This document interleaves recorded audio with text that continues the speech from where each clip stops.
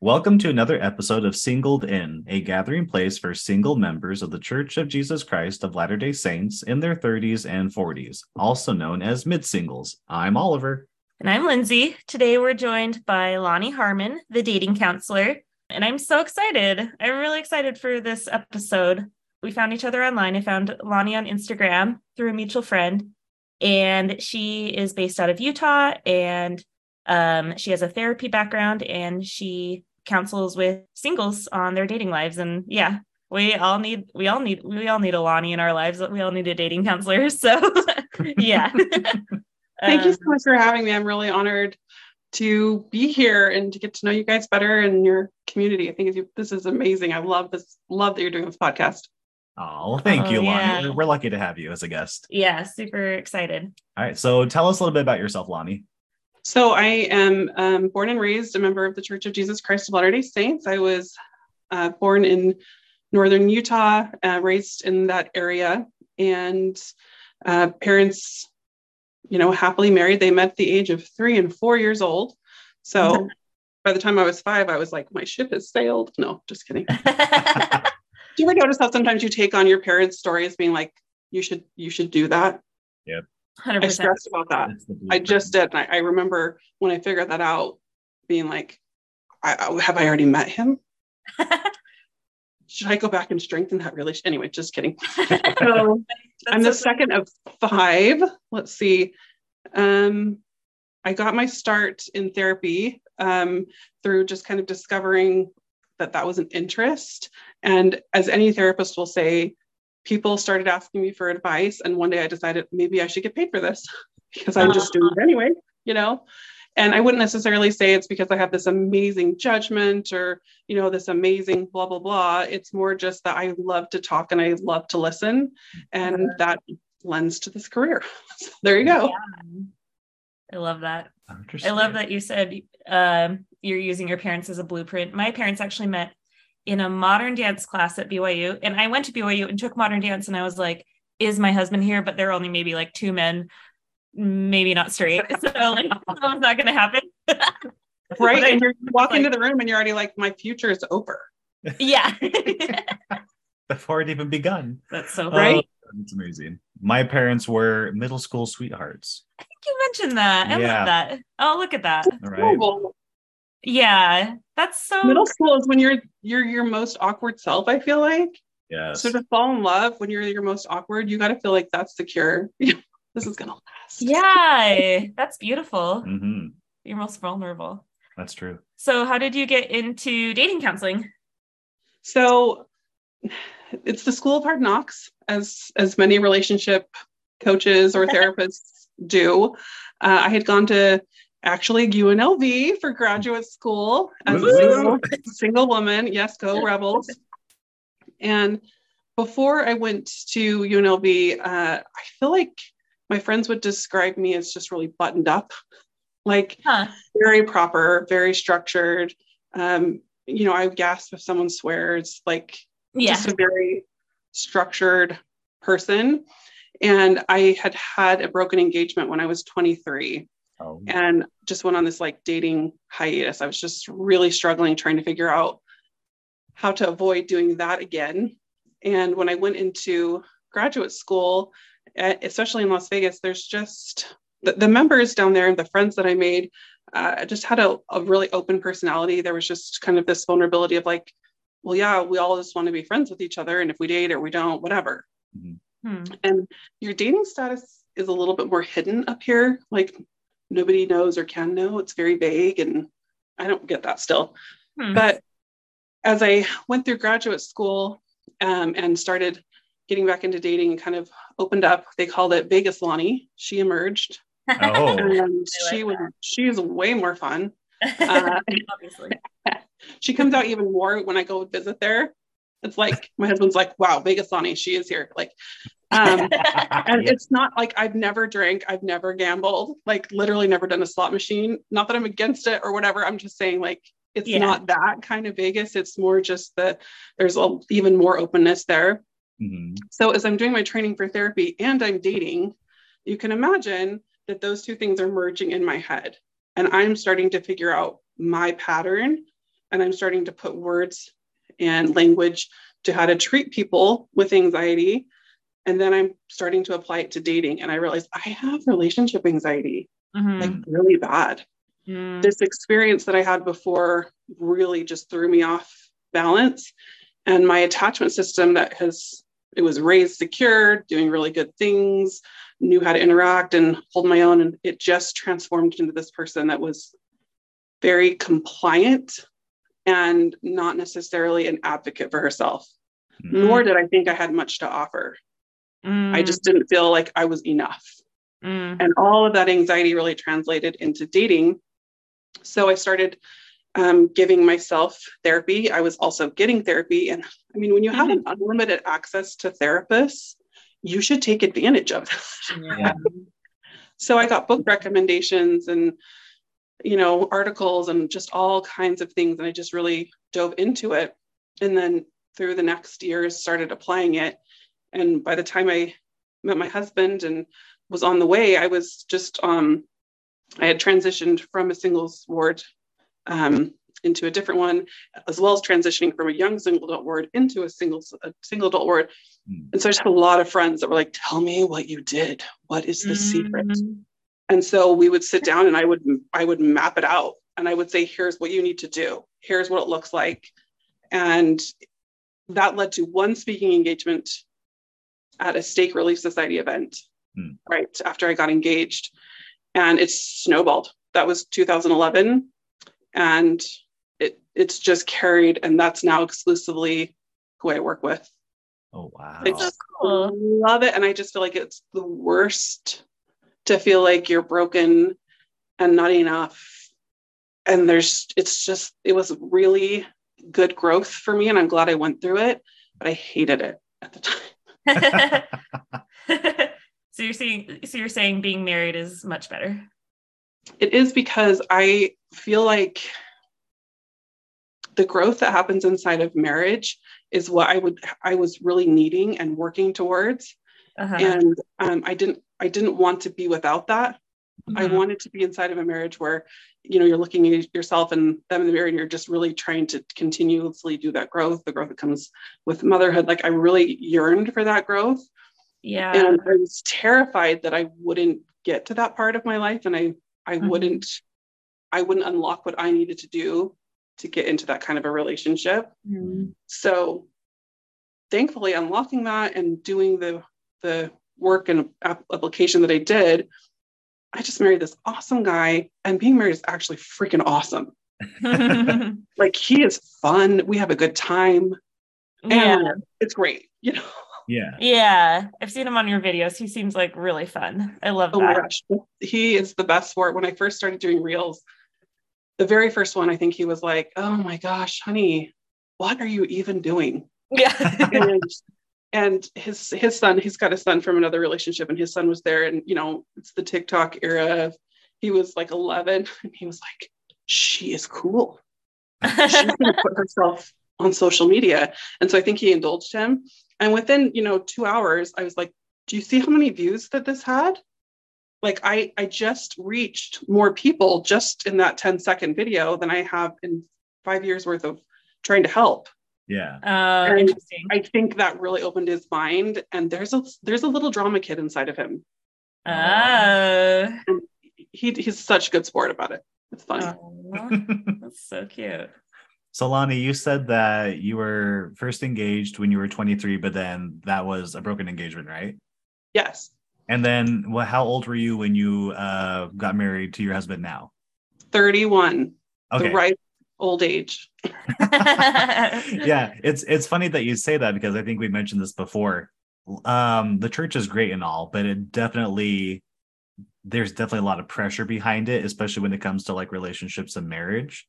Mm-hmm. And then when you leave the YSA and you go into a mid-singles ward, you kind of feel like a failure because, you Yes. should have gotten married when you're in the YSA ward. Yes, I feel like I graduated without honors. Yeah. Oh yeah. We hear that all the Like I don't get my cap and gown. I don't get my little golden whatevers. It's just like, see you later. Yeah. Actually, when I left the YSA, my friends were really cute and they made me a yearbook. I put that in quotes because it was just like pictures of us as friends or whatever. And then they had everyone in the ward sign it. Oh, but that is actually a really good idea, though. I do feel like Yeah. that there should be some sort of positive ceremony when you're leaving the YSA and transitioning to the mid-singles ward. Because you need all the positivity you can get, right? Oh, yeah. Yeah, because I feel like they're trying to change some of the messaging of why a singles ward exists. Mm. And I had learned that as a missionary, because I'd served in a singles ward, that it's really supposed to be a smaller piece of how a ward functions, and that you get an opportunity to have more leadership positions and to have more growth. Yeah. But really, the reason that what we look at that for is this is where you're supposed to go to meet someone to marry. Mm-hmm. Yeah. It's not to grow your testimony or to exercise more leadership options. It's to get married. And mm-hmm. So if you graduate, so to speak, without getting married, then it feels like you have failed. Yeah. Mm-hmm. But that's not necessarily the case, right? You just, timings are different.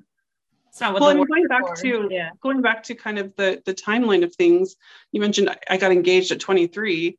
I remember being in my very first transfer talking to my trainer, and I just looked at her and I said, if I'm not engaged by the time I'm 23, I'm probably going to have a panic attack. Wow. And she looked at me like, oh, you don't know anything. And then she very kindly smiled and said, I'm 23. Yeah. And I was like, oh no. You're like, how sad. Yeah. And in my head, I thought, because this was the era of, if you go on a mission, it's because you're not as cute. You haven't been selected to be married. You haven't been the chosen one, and you just are going to fill time. Yeah. And that wasn't the case for me. I genuinely wanted to go. But when that happened at 23, I feel like some of the cultural pressure to be married contributed to my decision to have that relationship and to the pace of that relationship, because I thought, this is what I want. This is the age I want to get married.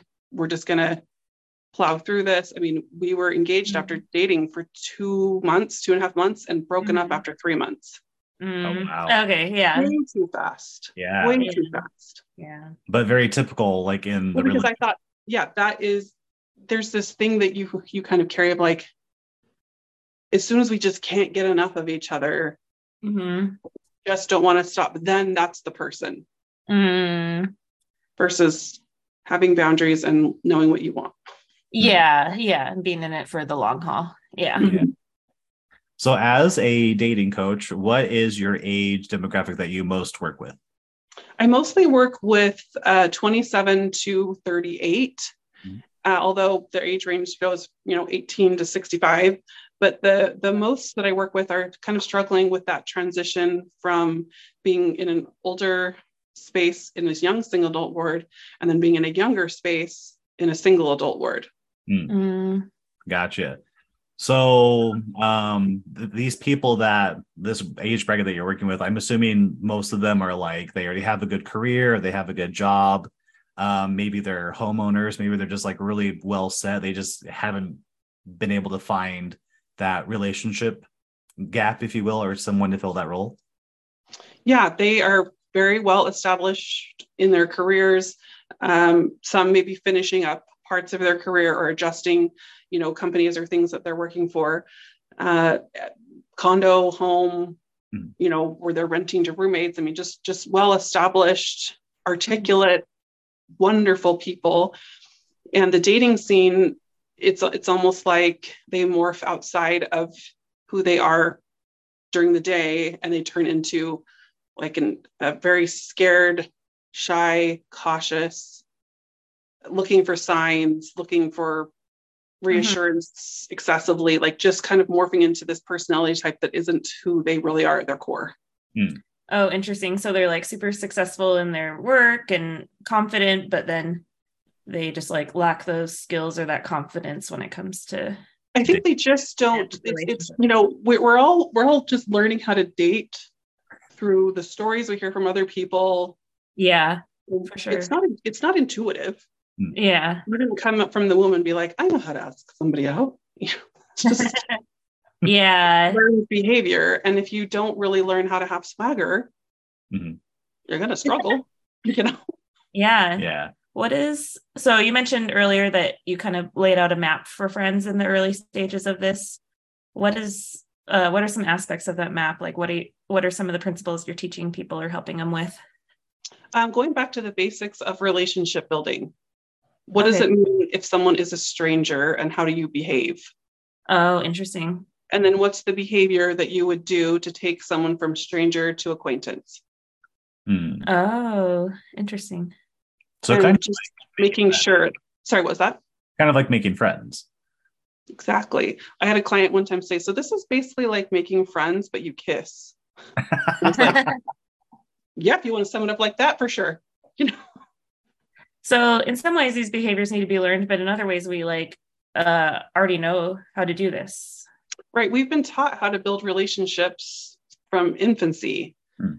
For whatever reason, because it's a romantic relationship, the stakes are just that much higher. And the fear of rejection and the ability to rebound are just astronomical. And if we can kind of put it back into the sphere that it's supposed to be in that it's normal to not be attracted to everybody. It's normal for everybody not to be attracted to us. It's normal not to be friends with everybody. If we can put all of that into that sphere, then we don't necessarily personalize the message of something not working out in a space where it's just catastrophic. Interesting. So kind of lowering the pressure, taking down the stakes. I don't want to say necessarily like lower your standards, but if you're looking for like a 10 out of 10, if you find one, maybe you're lucky, but maybe tweak your standards a bit. Well, it's more that like, I don't necessarily know anybody that can show up on an app as a 10. I mean, your picture is left to interpretation of whoever thinks whatever is a 10, and as well as your words. And then when you meet in real life, it's like you have an hour at an ice cream shop to prove you're a 10. I just don't work that fast. Yeah, that makes sense. Also, sorry. No, I was just going to say, so the opportunity that you have to date has to kind of develop over some time. And so it's not necessarily lowering your standards. It's just lowering your expectations for the length of time to get to know somebody.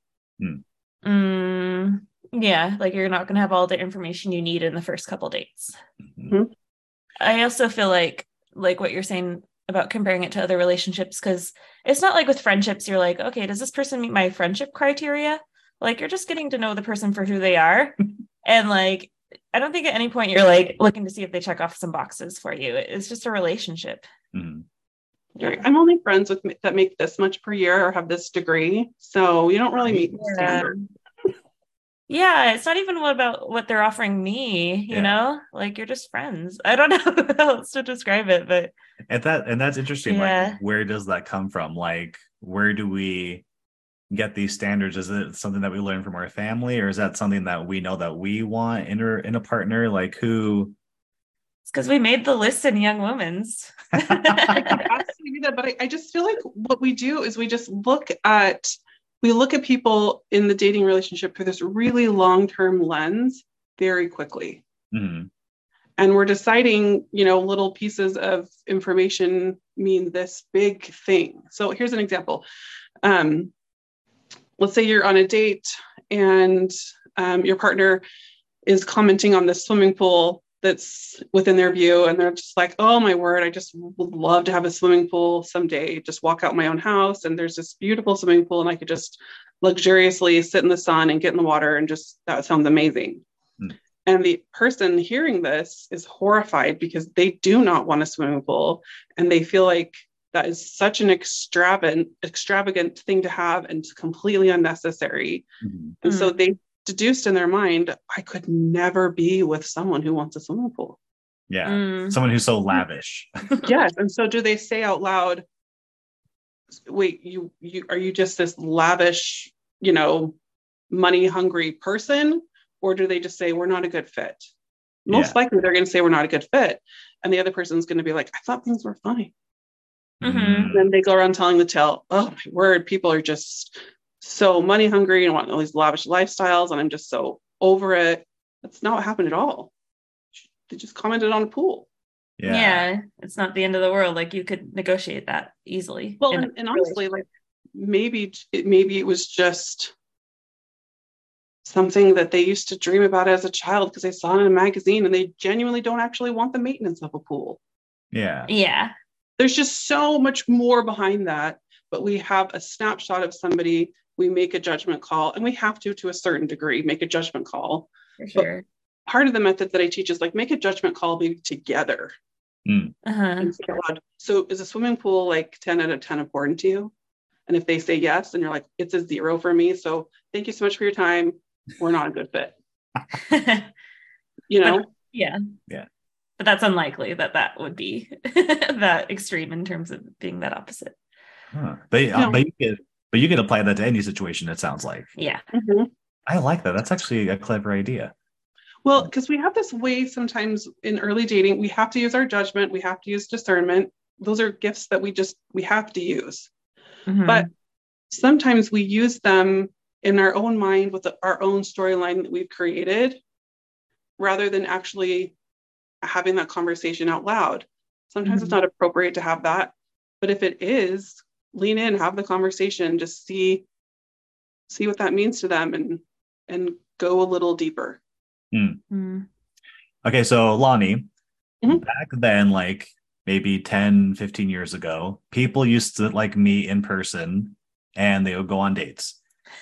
Nowadays, people still do, but now we have dating apps.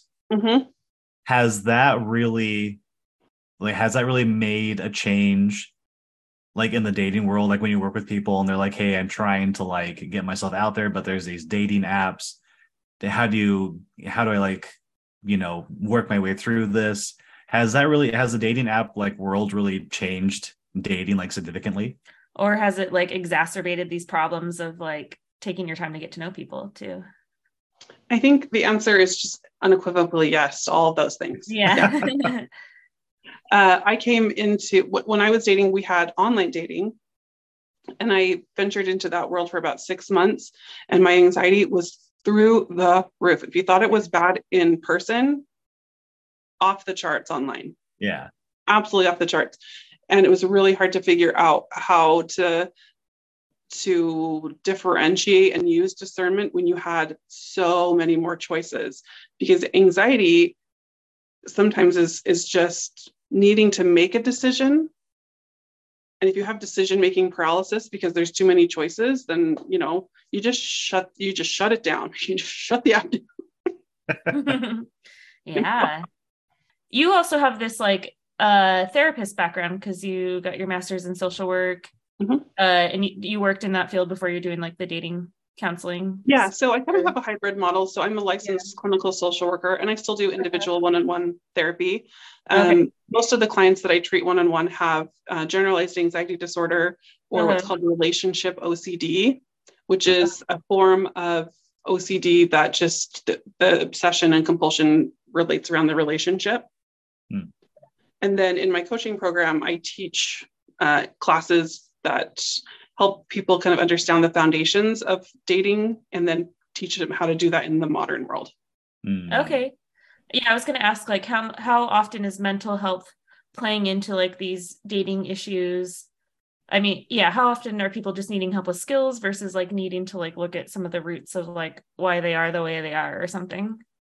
I think that it's most of the time when people are ready to date, everybody needs a good set of skills because it's not intuitive, and we're learning it, through the school of hard knocks and through what our friends think. And it's not to say that our friends don't know what they're doing, but would you take advice from the CEO of a business on how to start a business that he started? Or do you take advice from someone who's like, I'm doing my startup at the same time? Yeah. And there's no knocking that, but it's just, where are you seeking your mentorship and where are you seeking your advice? And are you just perpetuating in the same cultural problem that's happening? So yeah, I feel like the outline of therapy and coaching and all these kinds of things, like I just feel like everybody needs like a good basic foundation of how to do dating, and then you have to do how does that apply to me? And most of the time what I'm seeing nowadays is that people do have some type of relationship anxiety, and it comes from either from childhood attachment or from some kind of a romantic situation that morphed their attachment system into behaving in ways that weren't secure. Like earlier romantic experiences that kind of skewed their views on things. That makes sense. Yeah, we actually did want to dive into that a little bit, the attachment theory. Yes.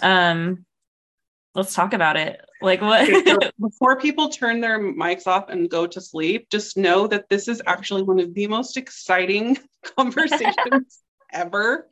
We're excited about it. We need the help. Yes. Attachment is where it's like, once you learn the basic principles of attachment, you're going to see it in so many other areas of mental health and how to help yourself and other people. So it's just fascinating. Do you want like a brief history? Should we start there? Yeah, for sure. Okay, so we know that mental health was emerging in the 1800s, 1900s, but it wasn't until the 1950s that British psychoanalyst John Bowlby does this research study, and he's the one that is the father of attachment theory. And in a nutshell, basically, he just discovered that we actually do need each other as human beings, which sounds so fascinating that they waited to know that till the 1950s. Right. Right. What were we doing before that? Anyway, right? Yeah. Like, we need each other for more than just like shelter and food and if anybody ever took that like psych class, these are the studies where it was like the warm-faced mother coming in to respond to the child, or the mother that was told to be cold and distant. And we watched and measured the distress of the child. Those were some of those early studies that they did. And in the attachment model, basically they just say like, hey, we come pre-programmed with needs from infancy. We're biologically hardwired to need people. We can't communicate. And so when we have a need activated, like let's say we need to be fed, we make a noise, a cry, a sound, something happens, and it cues a caregiver who's hopefully nearby to be responsive and try to figure out what we need. And eventually the caregiver, if they're consistently by the same person, they learn the cue. It's called attunement. I learned that this cry, like a mom, this cry means hurt, this cry means fussy, this cry means hungry. I can hear the different sounds, and I'm attuned to know how to soothe and to care for. And the child learns that if I make that sound by that person, my needs will be met and I will be soothed and relaxed and I will survive. So attachment's also part of the survival instinct. This is how I'm going to live. And the caregiver on the outside, we are also hardwired to be needed. Sometimes we don't like it. I want to do what I want to do when I want to do it. But for sure. But we love to feel needed because it fills us with self-esteem. If nobody needs us and we aren't able to care for someone, then we just feel like, what's my purpose? What's my role? What am I doing to contribute to the greater good of humanity? This is something that's wired in us. And so the baby learns that it needs the caregiver. The caregiver learns that caring for the baby gives them self-esteem, and they both increase their survival rate.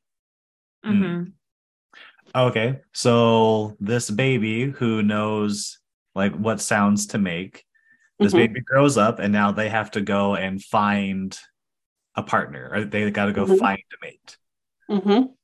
So hopefully what's happened at home is that the home life has created a secure base. What that means is, as they develop language and they learn to talk and they go out into the world, and they're starting to be a little bit away from home, and they have a bad experience at school and they come home and they say, Billy Joe just decided that I was stupid. And they come home and the caregiver is like, you are not. The sun shines out of you. And I am so sorry that happened to you. And they go, I am awesome. Billy Joe doesn't know anything. And they kind of get recentered and they go back into the world. Right. So this happens as our language develops. And then as the more autonomy happens as we age and we decide to be out into the world, we still kind of crave that home base. And we say, like, when someone wrongs me, I want to call you and have you tell me that I am awesome. And then I will feel okay and I will go back into the world. Yeah. Right. So when a romantic relationship comes in and we start forming, the desire to bond and attach again, because it's hardwired inside of us, our hormones are activated and saying, they smell good to me. They look good to me. I want to lean closer to them. I might want to kiss them, touch them. And we're doing some of that responding. If that person doesn't want us back, maybe we go back to our secure base and they say, that's normal. People aren't going to not every person's going to fall in love with you. Or they're going to say, well, what did you do to let them know that you were interested? Or they give some kind of advice or counsel that helps them stay secure. Or they keep it inside. They don't tell anybody, or some kind of catastrophe or something happens, right? Whether it happens again and again, whether it happens one time, we don't know, but we kind of develop a trauma response, which just means I was in a situation that was beyond my ability to know what to do. That's the basic kind of definition of trauma. Not that it has to be, I was exposed to war or something, I was in a situation where I reached my limit of knowing what to do. I like that. And so sometimes we just do that over and over again. So if as a child, let's say that your caregiver wasn't nearby or wasn't responsive or was very inconsistent, you can develop this anxious or avoidant style. But what they discovered, and this was kind of in the 80s, was that your romantic relationships are really affected by your attachment system. And if you had a secure attachment and things were going well, but then you've had a disruption or some kind of disruption in your attachment system that activated that anxious or avoidant style, that can be kind of a way that you behave in dating. So as I mentioned, people with these amazing careers doing all these things, and then they kind of turn into a personality that's not them when they start dating. And that's like their anxiety turns on or their avoidance turns on. So even though they're probably like super confident, confident individual when it comes to dating because the stakes are higher, or maybe that's some bad experiences, that's where that anxiety kind of reemerges. Yeah. And you can kind of look at it in terms of like a primary attachment. When you're asking someone to love you and be physically close to you, it's really, really scary. It's different than just being like, hey, do you want to go hang out and get dinner and go to the movie or whatever? For sure. I'm going to try to open up my heart and soul to you. And so the stakes legitimately are higher. And so your anxiety of, oh my gosh, the last time I did this, it was such a train wreck. Yeah. Or whenever I opened up and my parent or caregiver did this or that, this is the response I got. Your brain kind of starts responding in ways that are not helpful. Yeah, that makes sense. So we talked about the different attachments. Well, did we? We mentioned. Well, I mentioned them, but I could kind of highlight what that looks like. Yeah, that'd be great. Yeah. So an anxious attachment system is developed when the person that is going to be caregiving to you, whether it be, a romantic relationship or a caregiver, is inconsistent, or they just don't know how to soothe you, either because they're not listening for the cues or the communication is having a big problem. There's a breakdown in the abilities to understand and communicate with each other. And one or both partners just doesn't feel that relief. You don't get to the part where you're like, oh, I feel so much better. And that kind of activates. It's normal for you to have anxiety activate when, oh my gosh, we have to have this conversation and we're going to determine our relationship, or I want to have them meet my friends and I'm so nervous. Like, it's normal for anxiety to activate. But remember, just like the baby activates and cries, when you communicate, I really want you to meet my friends, they have to be like, for sure, I'm all in. I can't wait. Oh my gosh, okay, I feel so much better. Yeah. Or they're like, I don't know why I should meet your friends because we are not that serious and you are so crazy or something. Yeah. And they're not soothed and they're like, I am crazy. Oh, Yeah, for sure. He's absolutely right. Okay. Yeah. So that's the anxious attachment. Yes, that's an anxious attachment system. And it's hard. That was me. I was the anxious. Yeah.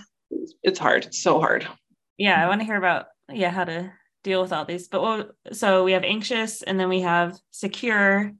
And then. And then the other one is avoidant. Avoidant basically just means like people. I don't need them. Yeah. Where does that come from? Like from caregiving? From a caregiving standpoint, it's usually, the inconsistency / just they didn't get it or they just weren't around. Like I just learned that I can take care of myself and all these people just make it so much harder and so much more dramatic. And I'm so annoyed.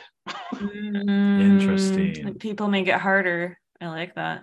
Yeah, because like if I have to communicate to my caregiver that I want a peanut butter sandwich, and let's say that I have a speech impediment and I can't say the word peanut, and they're just like, oh my gosh, say it right. And they're like, I would rather not talk to you and get made fun of, just get myself a sandwich. Yeah. Because it's stupid. I'm exhausted. Yeah. I've definitely leaned toward avoidant in my life. And I think recently I realized like I did have childhood experiences around that, not from any like lack from my parents or anything, but I had some like undiagnosed health issues that I like was kind of hiding from people for a long time. And I did feel like I had to go it alone for a long time. Yeah. So I was like, yeah, I could definitely see how I at some point developed this idea that like I just had to figure it out myself, and it's better if I don't involve other people or what for whatever reason, like I didn't have the skills to like handle that, Yeah. So that's interesting. So you were saying you were on the anxious side. Yeah. So initially, like I would feel anxious, but I actually would behave avoidant. Like that the thought, like after the engagement in those years before I was kind of dating more actively again, I was just so anxious that I was going to mess it up or do something wrong, or I just was basically proving that theory that I suck, that I just behaved avoidant. I don't need it. I don't want it. And I kind of turned into like a man hater. Yeah. When you're heterosexual, the man hater club is strong. Yeah. And I found a people there. Yeah, for sure. You can get validation. There's a lot of validation for that. And there's a lot of media to validate the man haters club, and yeah, you can just be in that for a really long time and blame them. They're the problem. It's their fault. Yeah. It's blame the patriarchy or yes. Yeah. # feminism. Yeah. Like there are legitimate problems with the patriarchy and I'm here for that. But yeah. I wasn't really willing to like look at myself and say, so is there, or was what, as Taylor would say, it's me. I'm the problem. It's me. Yeah. I love that. Great song, by the way. Yeah. How did you move past that? Yeah. How do you overcome like that attachment style? So I think just like anything in life, when you develop an understanding and an awareness that you have it and you can kind of develop language around it, you immediately feel more empowered than you do in this midst of, I have no idea what's wrong, but I'm frustrated.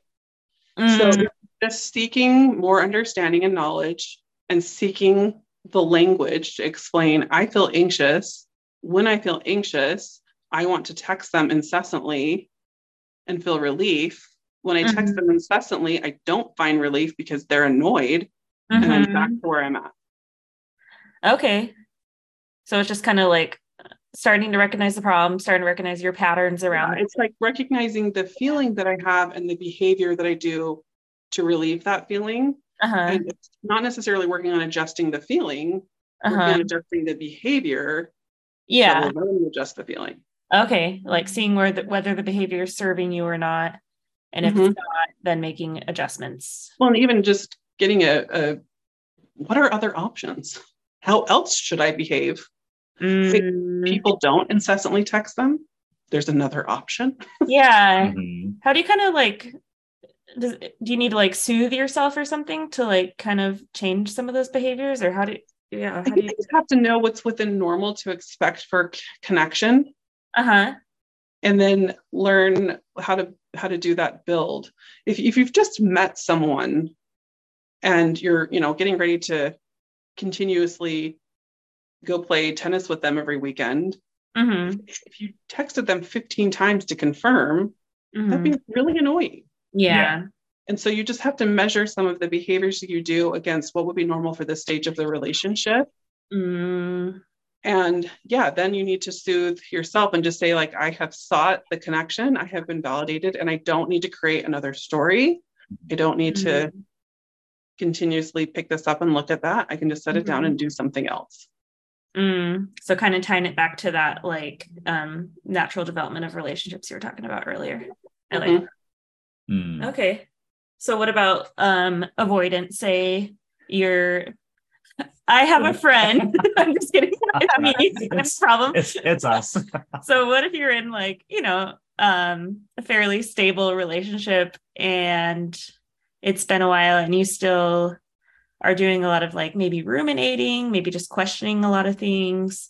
So ruminating, that's a buzzword that connects to relationship OCD for me. So let me talk a little bit about that and your friend, if they'd like to come forward, because we could really do some work. But what that looks like is there's this emotion and this fear of being seen and letting your heart kind of live outside of your body in loving somebody else. And it takes courage and bravery to let that happen. And sometimes you just don't want to. And so you start picking apart a perfectly decent human being and trying to figure out why they're not good enough so that you can keep them. Avoidance is really, I want to keep you at arm's length. Yeah, for sure. And then putting something, either a phantom X or some picture you have in your head of what it's supposed to look like on a pedestal, and then always comparing them to that. The pedestal. That's 1,000% me. Yeah. So it sounds like, as I'm also avoidant, and it sounds like the one thing that Lindsay and I have in common is that we, at one point in our life, we just figured, okay, like we don't need anyone else's help. Like I can do this on my own. Is that true to say that's like the general rule if you're avoidant, is that you just kind of have this instant where your life where you're like, I don't need anyone. I'm an independent person. I could like figure this out all by myself. I think if you're going to be a classic avoidant in all relationships, yes. But what's interesting is that you can kind of behave differently with different people. Yeah.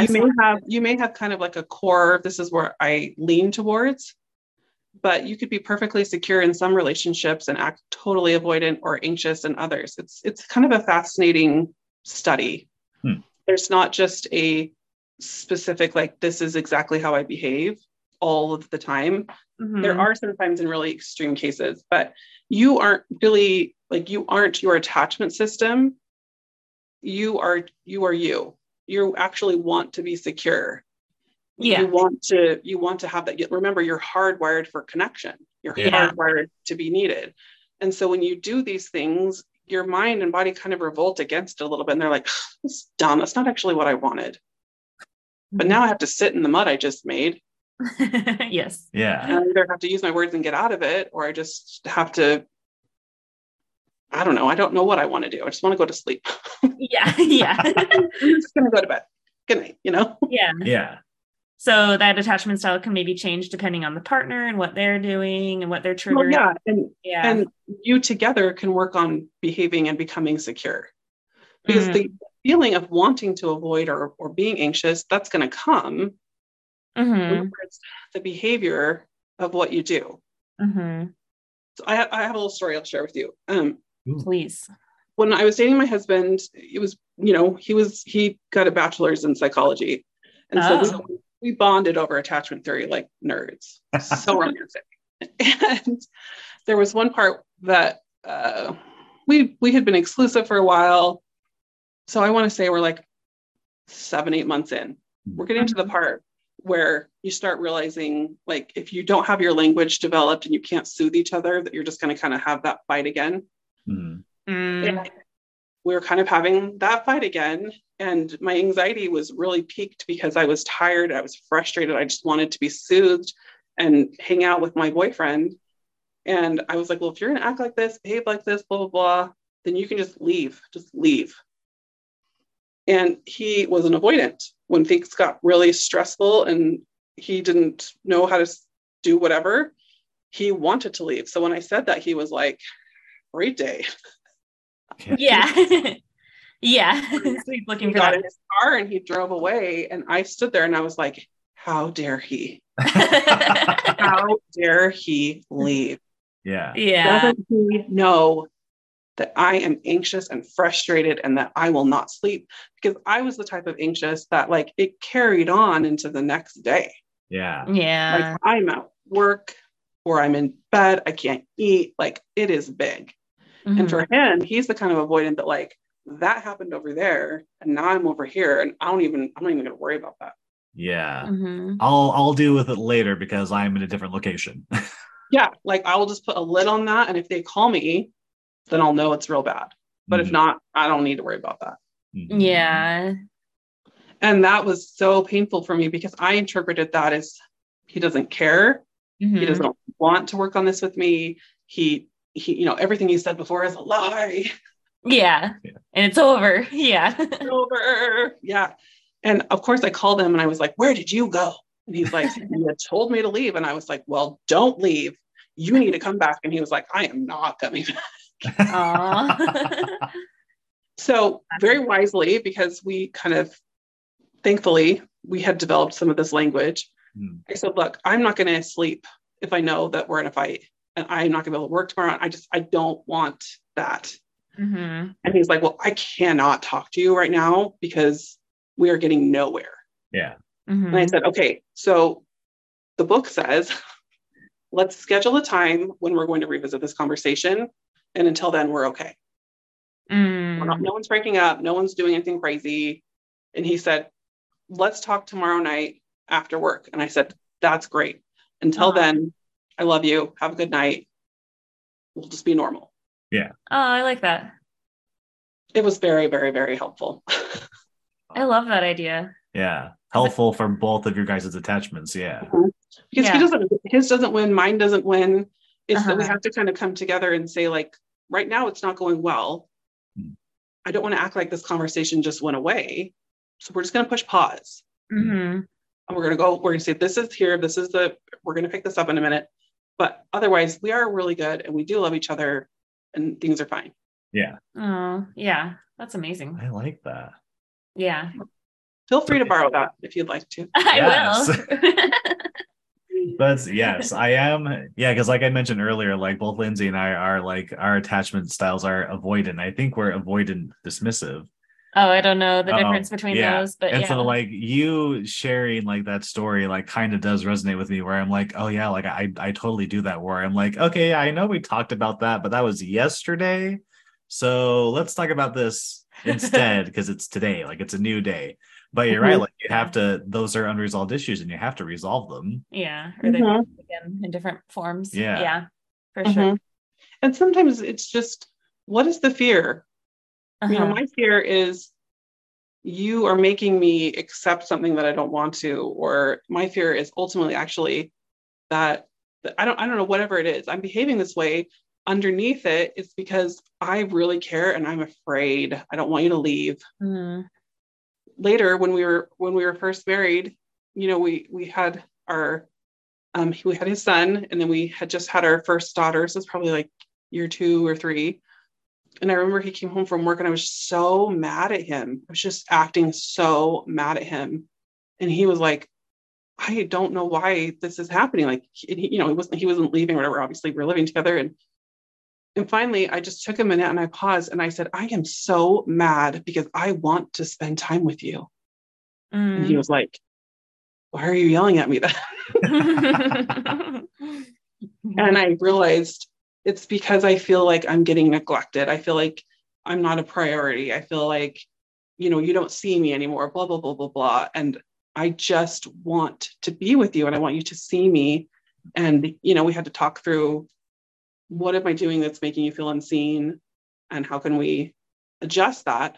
But my behavior of yelling at him when actually I just wanted him to pull me in and pull me close, is very, very eye-opening for me. That's interesting. Yeah, this is super interesting. I feel like identifying the issue is like a good first step. And then I just need to like practice, I guess. Yeah. And I think maybe if you can, like, take a second to ask your partner, what's it like to be with me? Ooh. It's a little, but That's this scary, is, if you're the type of person who is interested in growth and feels brave, then the relationship space is going to be somewhere you're going to be just fine. Yeah. If you don't like feedback and you just don't want to be brave, relationships are going to be hard. Yeah. Because there's growth and improvement. Yeah. I was thinking about your story with your husband and him coming home and you being mad at him. And I was like, that's relationships, is like one of you gets to a point where things are too hard or whatever, and there's a blow up of some sort. And then you repair. And like, that's what relationships are, is like, you just like, you solve those problems together and you come back together. So like, there's that tension, I think, a lot of times. And there's always gonna be the issues, but the goal is to keep like trying and back to, so it's a lot of learning for sure. It's hard because like in my head I'm like, ideally it's never messy, like we always do things perfectly or whatever. We never know whatever. We have that misnomer that we think if we fight and we have to repair, then this must not be a good relationship. And I say au contraire. Our hardest year together was when we were dating. Hardest year by far. Really? I loved dating him. It was so fun, but we fought so much. Really? Yeah. We were raised similarly, yet different. We were raised in the same areas, but yet different. We had just different ways that we thought we would live or behave. And you remember, like, I came from being super uptight to really loosening up a lot. And then I met him, and bless his heart, like, he required even more loosening up. Yeah. And it was a stretch for me to do that, which in hindsight makes me laugh because I'm like, what's my problem? But there's like a welcome thing. There's parts of us that are seen in a relationship that we want to keep covered. That we want to like protect. And unless you could kind of tolerate that discomfort and feel grateful for that, it's hard. And again, when you repair, you feel so much better. And you have what I call, it's relationship self-esteem, where you go, oh, we can get through some hard stuff. I love this that. Was really good. And so when it's, time to make the decision to get married, it wasn't do I love him? Could I tolerate his company for the rest of my life? It wasn't that. It was, do I feel confident that whatever happens in life, I will turn to him? And we had enough experience at that point that me turning to him and him turning to me provided the relief that we both wanted. And so that gave us confidence to then say, like, let's go for it. Wow. I love that. This is super fascinating. Yeah. Oh, good. I feel like we could definitely do 5 more episodes on this topic for sure. Well, there's other attachments that we haven't touched on yet, right? Well, there's disorganized, and there's this anxious avoidant, and there's this dismissive, and there's all these things. But sometimes I feel like when you flood people with too many words on attachment, they detach. They lose the I don't even care anymore. I just don't care. That makes sense. Okay. So if you have the basics, you can work with those. Well, it's just a matter of kind of knowing that you aren't that might be what you're doing. Mm-hmm. and so just notice what you're doing and work to make the adjustments to be secure and offer that to your partner. Yeah. Mm-hmm. So is it safe to say no matter what attachment style you are, as long as you're communicating with your partner, you and your partner should be able to figure it out? Yeah, I think so. I mean, that's a very, I'm sure that there will be people that would disagree with me, but I feel like that goes in, it's intent. If somebody's intent changes, then it doesn't matter. Like, it's going to be hard. But if you both have the intent to try to get there, it's called, in marriage, you're well, in relationships, but in marital therapy and things that we do, we're working on giving each other what's called unconditional positive regard. I've heard that. Yeah. Where I see you and I've known you long enough to know that you don't have a malicious heart. You're not trying to harm me. You're not trying to like take my power or my money, or my health or something like. And so when something disruptive happens and things get off, I don't automatically jump to the worst catastrophic situation that could happen and have a huge reaction. I lend them that positive regard and I say, okay, this is out of character. We're still going to talk about it, but help me understand where this came from and let's try to get back on track. Yeah. I feel like anxious and avoidant they're both dealing with fear in different ways. One's fear of like not being seen and the other one's fear of being seen, maybe in some ways. Maybe that's really simplistic, but yeah, I think like part of overcoming these less helpful attachment styles is maybe leaning into that fear or just like owning that fear. Like, I'm afraid of this thing, but can I like work through that fear, Yeah. And if you really, I really like this, because if you really just break it down to the bare bones, sometimes the difference between being in a relationship and not being in a relationship. Yeah. Okay. Sometimes it's going to be compatibility and attraction. Yeah. But the other part of it is just going to be choice. Like, am I going to show up or am I going to like let my fear dictate my choices? Yeah, for sure. Yeah, that's big. Choice is hard. Yeah, I feel like that's the biggest secret I uncovered from being single and transitioning into being married was that it wasn't this overwhelming, I am 1,000,000% compelled beyond any choice that I could make to marry this person. Yeah. It was an active choice that I made every step of the way to let myself be in love with him and to let him love me. Yeah.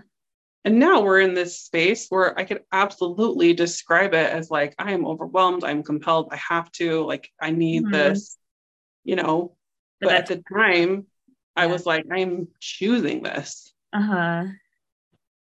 Yeah. I think especially in the church, it can be hard sometimes because like we are seeking personal revelation for our decisions too. And so sometimes I'm like wanting God to make that choice for me. And like, I feel like God wants me to move forward and make my choices and he'll support me in those. Yeah, that's a really hot topic. I would love for you guys to do an episode on that with your community or just even get like some feedback about that, because it's a very hot topic to say choice versus, God blessing. And that's the language with which we use to explain that could really influence the outcomes there. Absolutely. Yeah. Okay. I'll have to do that soon. I like that. Yeah, for sure. Yeah, I like that. God blessing something. God blessing your choice. Yeah. Well, we had a couple of, again, we could talk forever about this attachment stuff. I know, isn't it? So see, now everyone's like, it's not so bad. I know. I'm going to keep thinking about it, do some more reading, get some more help. Oh yeah, I'm gonna look it up later. Yeah. We did ask for our social media followers to submit questions, and we had a couple of good ones we wanted to bring up. Maybe just take a few minutes on them. They're both really good. So the first one was, how do you date when you are high functioning autistic and shyness is the biggest factor? I just love this question. I sat with it for since you've sent it to me. Autism is just something that's very near and dear to my heart. Yeah. And I just think it's so important to know, like, sometimes what we call neurodivergent, or just that your brain thinks things differently, feels as though you're just the other and the outside of normal. For sure. But in reality, it's just your way of processing something a little bit differently. And so I really want to highlight the second part of the question, which is I just feel shy. Yeah. And shyness is so appropriate. And so it's okay to not necessarily feel like you have to be the most outgoing person in the room to then get a date. No, yeah. You know, that's kind of a misnomer. So I'd go back to what I was saying before. You can be shy and you can still take someone from stranger to acquaintance. It's the matter of what do you feel comfortable talking about and where do you feel comfortable meeting people? And, you know, we have to kind of really notice that, especially post-COVID, like in-person events are back. You don't have to be online if you don't want to be online. Mm-hmm. And sometimes I think if you feel shy, online is going to require you to be a little bit more vulnerable and bold before you actually know if you can try to trust this person. Are you ready? So maybe the idea would be in-person events, and not that you have to stand in the middle of the room and holler and say, everyone come talk to me, I'm single. Yeah. But it's literally like putting your physical self next to another person that you want to talk to. So it's just getting in closer proximity and striking up a conversation about what's going on in the here and now. Mm-hmm. What brings you here? This is a nice event. You know, something along those lines, and just seeing if you can start by, could I make their acquaintance? Mm-hmm. Mm-hmm. And, you know, I think that everybody is going to do that, whether you're neurodivergent or not. Yeah. So you don't feel like you're doing something abnormal, you know? I love that. I feel like I've heard other dating coaches have these like kind of complicated formulas for like meeting people and flirting and things like that. I love the idea Touch them on the elbow 3 times and bat your eyelashes. yeah. Yeah, exactly. But really it's just like getting in physical proximity and talking about here and now. I love that. Yeah. That's like a very doable. Finding like a common ground or like a common subject. Yeah. And again, if you're approaching it like you would any relationship where you're just starting small and building trust over time, then that becomes a lot easier. That's beautiful. Could you I just as a caveat, like I'm all for flirting and letting someone know you're interested, but at this point, do you even know? Yeah. You would be flirting with their face. You don't know them. If you want to flirt with them, go ahead. But like, start a conversation first. Yeah. I like that. What if you're picking up someone you don't want? Yeah. Right. And it's too late now because you just flirted with them. Yeah. So and you're like, well, I just dropped all the signals. No, we've all like spotted that hot person across the room, and then we had like a sentence was said and we were like, oh no, this is a good option. Oh geez. Yeah. I was wrong. Just walk into the room, go, I am worth getting to know, and we will see who I want to get to know and who wants to get to know me, and this will happen. I love it. I like that. And that's less stressful. That's less of a commitment, I guess you can say. Yeah. It's just getting to know someone. Yeah. I love that. It's a good start. Yeah, I love the question. We should have an episode about that too. Yeah. On the Spectrum. Actually, love that show. Love on the Spectrum. Do you guys? Yeah. So sweet. Amazing. Okay. Question 2. How do I start dating? I have been on one date since my divorce and I want to get back into it. Okay, so this is going to sound really like obvious because I don't think that this is their actual question, but you just ask someone on a date. That's how you get back into it. So yeah, I think their actual question is, how is it going to be okay again? And I hate this. Yeah.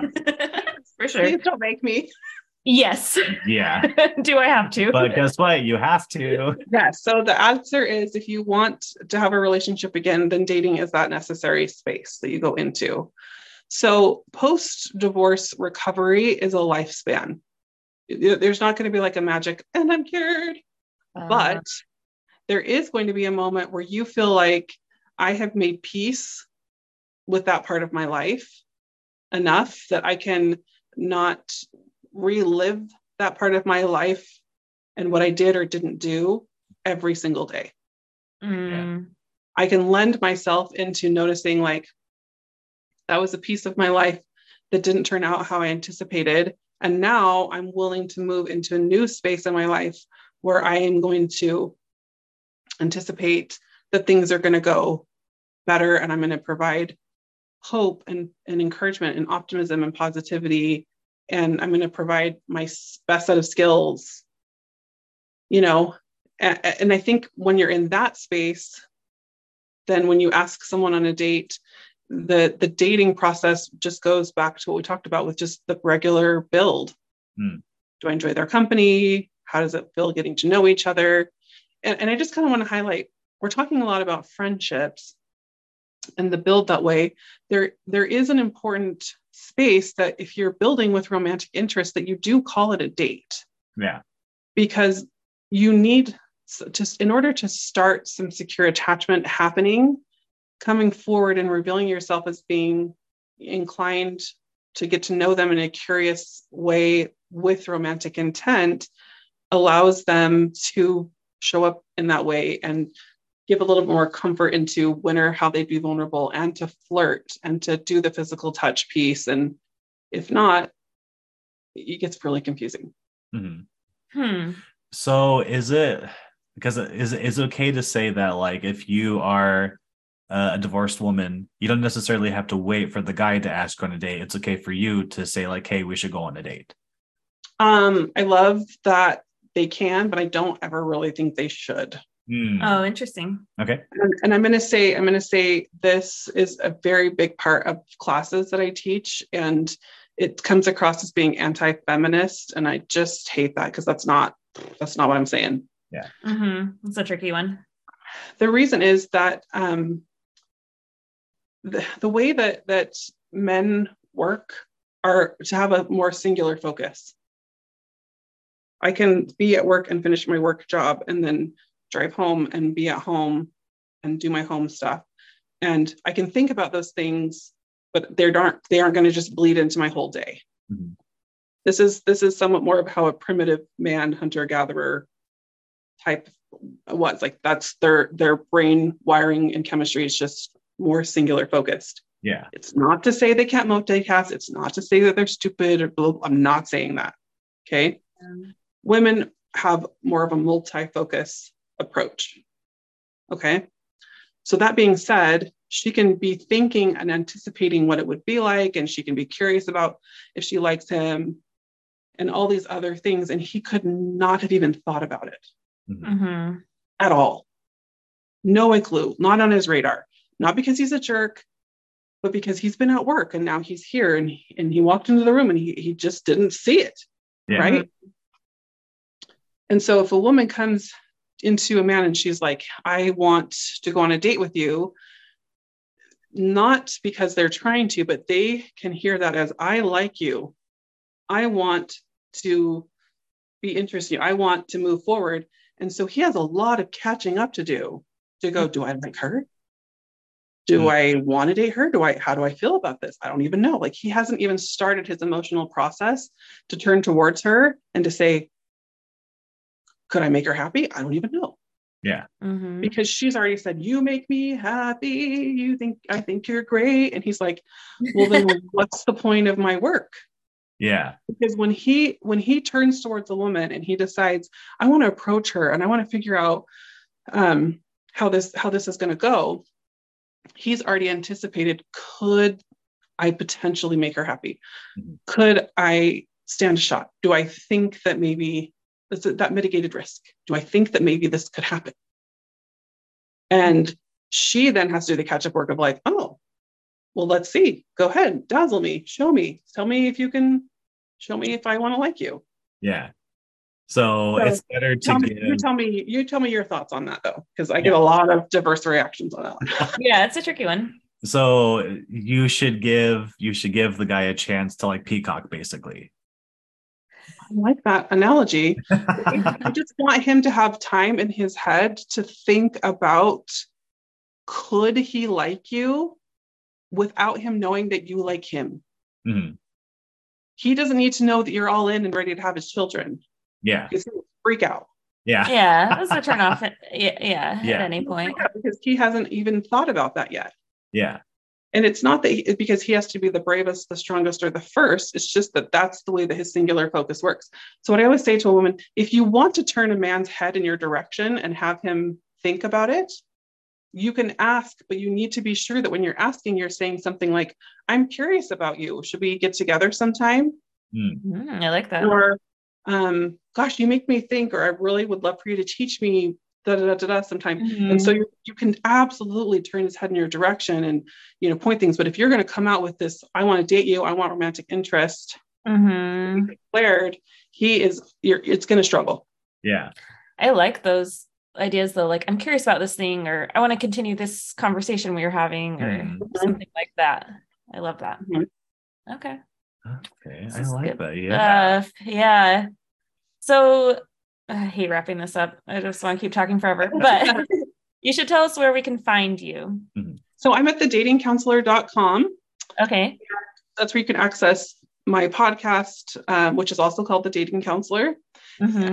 Also on any major podcast platforms. Love it. And I'm on Facebook and Instagram at The Dating Counselor, and I love to provide education and humor and advocacy for healthy dating. I love it. Yeah. Yeah. And you do group classes, you do individual sessions. Okay. So I do individuals. I do offer group coaching. You need to go through a class module before we do individuals, because there's just a baseline that I teach that we can, it's getting our language in sync together. Yeah, and I love it. sure that the things are going together, and it's fun. I have fun. I really like it. Sounds really fun. Being in a community of peers. Yeah. And the people that I work with are just exceptional. I don't ever come under the assumption of like, oh my gosh, there's something wrong with you, or no, I only knew this big blind spot. Then of course it's none of that. Like, people all have really amazing skills. They're doing really good things with their lives, but modern dating is hard. And when you don't know. Yeah. And until I learned that, applied that, got married, did that, then I was like, there's a lot people aren't telling you, or at least a lot that they're missing in translation. And I just feel like, I feel called to the work. How do you say I love it? Yeah. I've actually heard that dating coaching is growing, like more people are seeking that out. And it makes sense because like there are no guidebooks. Yeah. The landscape continues to change. Like, it's a lot to navigate. It's a lot to expect someone to just know what they're doing. Yeah. Well, we want soulmate love now. We're not interested in just hooking it up with the farmer across the field. Yeah. We want to find the one. So yeah. I mean, the farmer across the field could be hot, but I know, but if you're on, farmers only, you got a lot of farmers. There are a lot of farmers. Too many farmers to choose from. Oh my gosh. Yeah, it's different. It's very different. And it's good. It's good to have the options. It's good we all have these tools and skills we can acquire. Yeah. So yeah, it's a good place to be in for sure. It's hopeful. Yeah.